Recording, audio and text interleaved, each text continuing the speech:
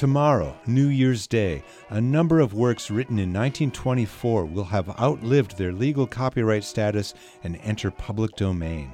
This means anyone can record and perform these old songs and symphonies without having to pay royalty fees to estates or publishers. 95 years is longer than any composer can hope to benefit from their work while alive, but Congress has repeatedly extended the term, much to the benefit of rights holders like Disney and Time Warner. The latest extension, Sonny Bono's Law, also called the Mickey Mouse Protection Act, gave 20 years of added income to publishers. So it's been a wait, but 1924 is now open to us. It was a fruitful time for American music. The jazz age was dawning, and there was an explosion of new media in the form of phonograph records and radio. Music theater was evolving, and the Gershwin brothers had their first hit. So what goes into public domain tomorrow? There's George Gershwin's Rhapsody in Blue and Puccini's last opera Turandot, and a whole bunch of pop tunes from right when the 20s really started roaring. We'll no doubt start hearing these in commercials and soundtracks a lot more often, which is fine because it belongs to us now. For KMUW, I'm Mark Foley.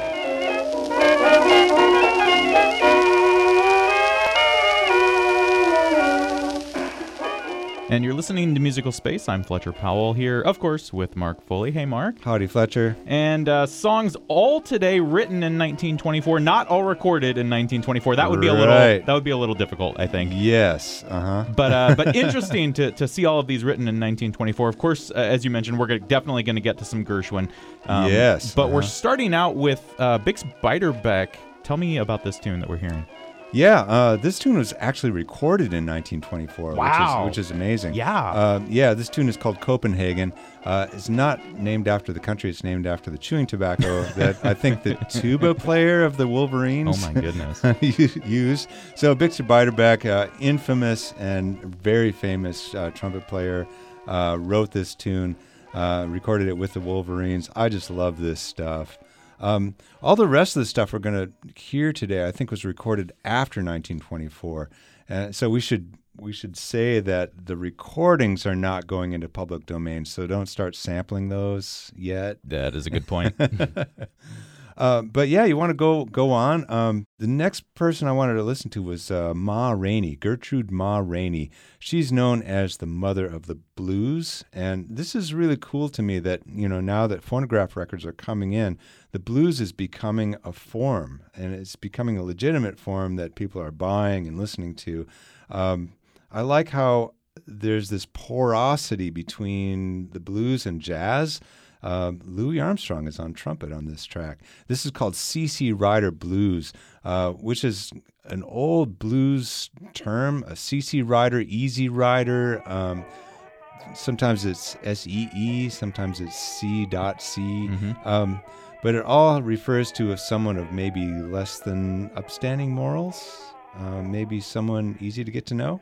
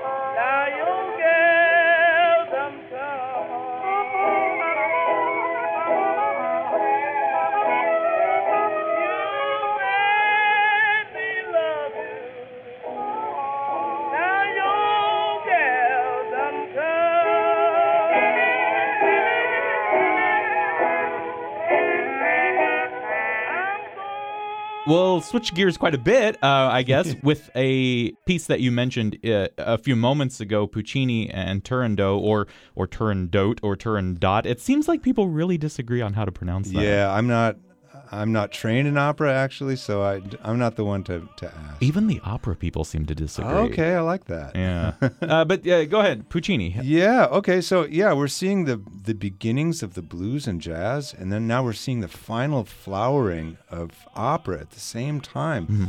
This, I don't know, maybe the most famous opera aria of all time. You've heard it a billion times, even if you don't think you've heard it yet. I wanted to listen to Luciano Pavarotti singing this.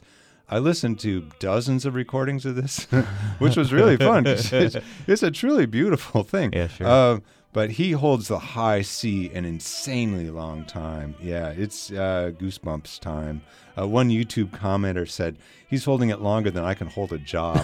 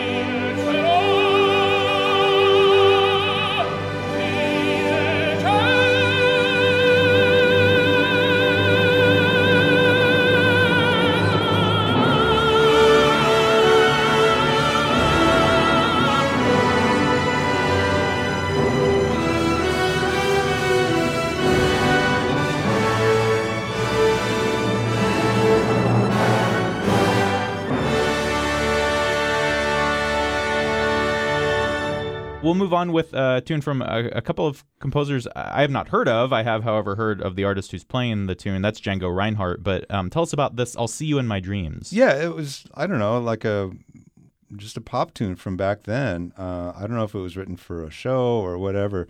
But yeah, we get to do two things. We get to look at old music, but then we get to look at old recordings too. So Django Reinhardt recorded this in 1939, and I'll use any excuse to play him.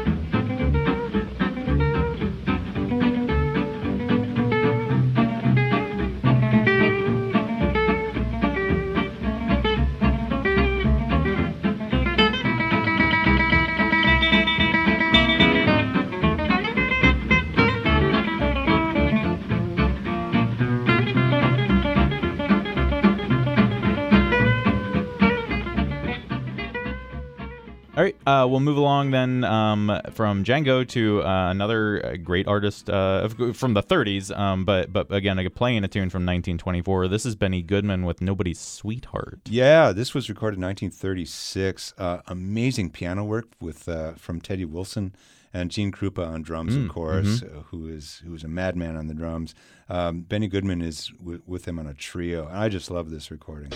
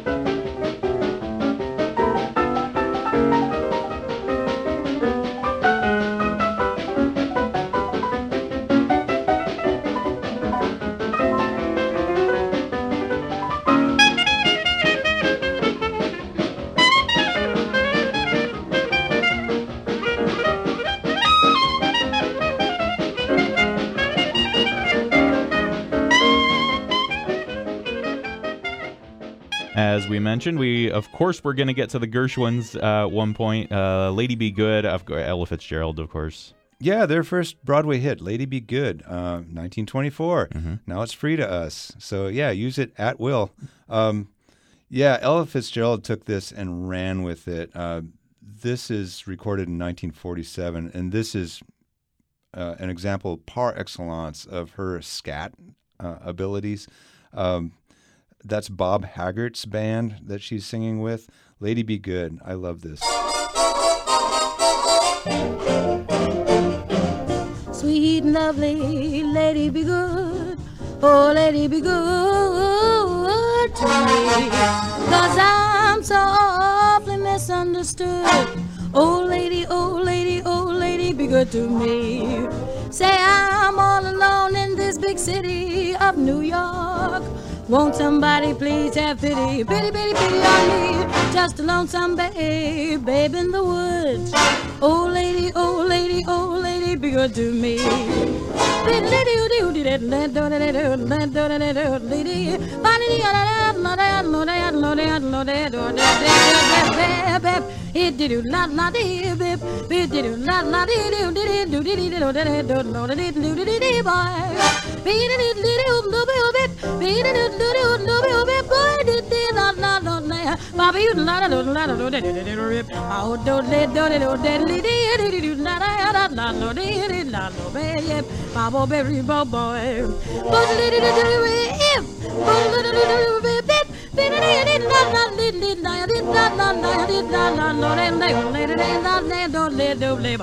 Baby, oh babe,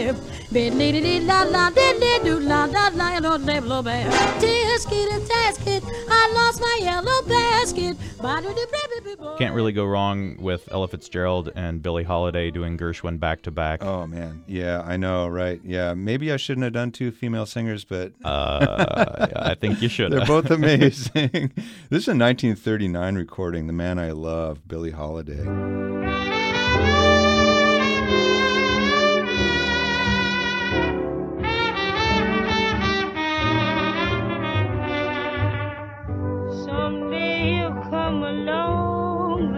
I love, and he'll be big and strong, the man I love. And when it comes my way, I'll do my best to make him stay. He'll look at me and smile, I'll understand. Then in a little while he'll take my hand, and though it seems absurd, I know we both won't say a word. Maybe I shall meet him someday,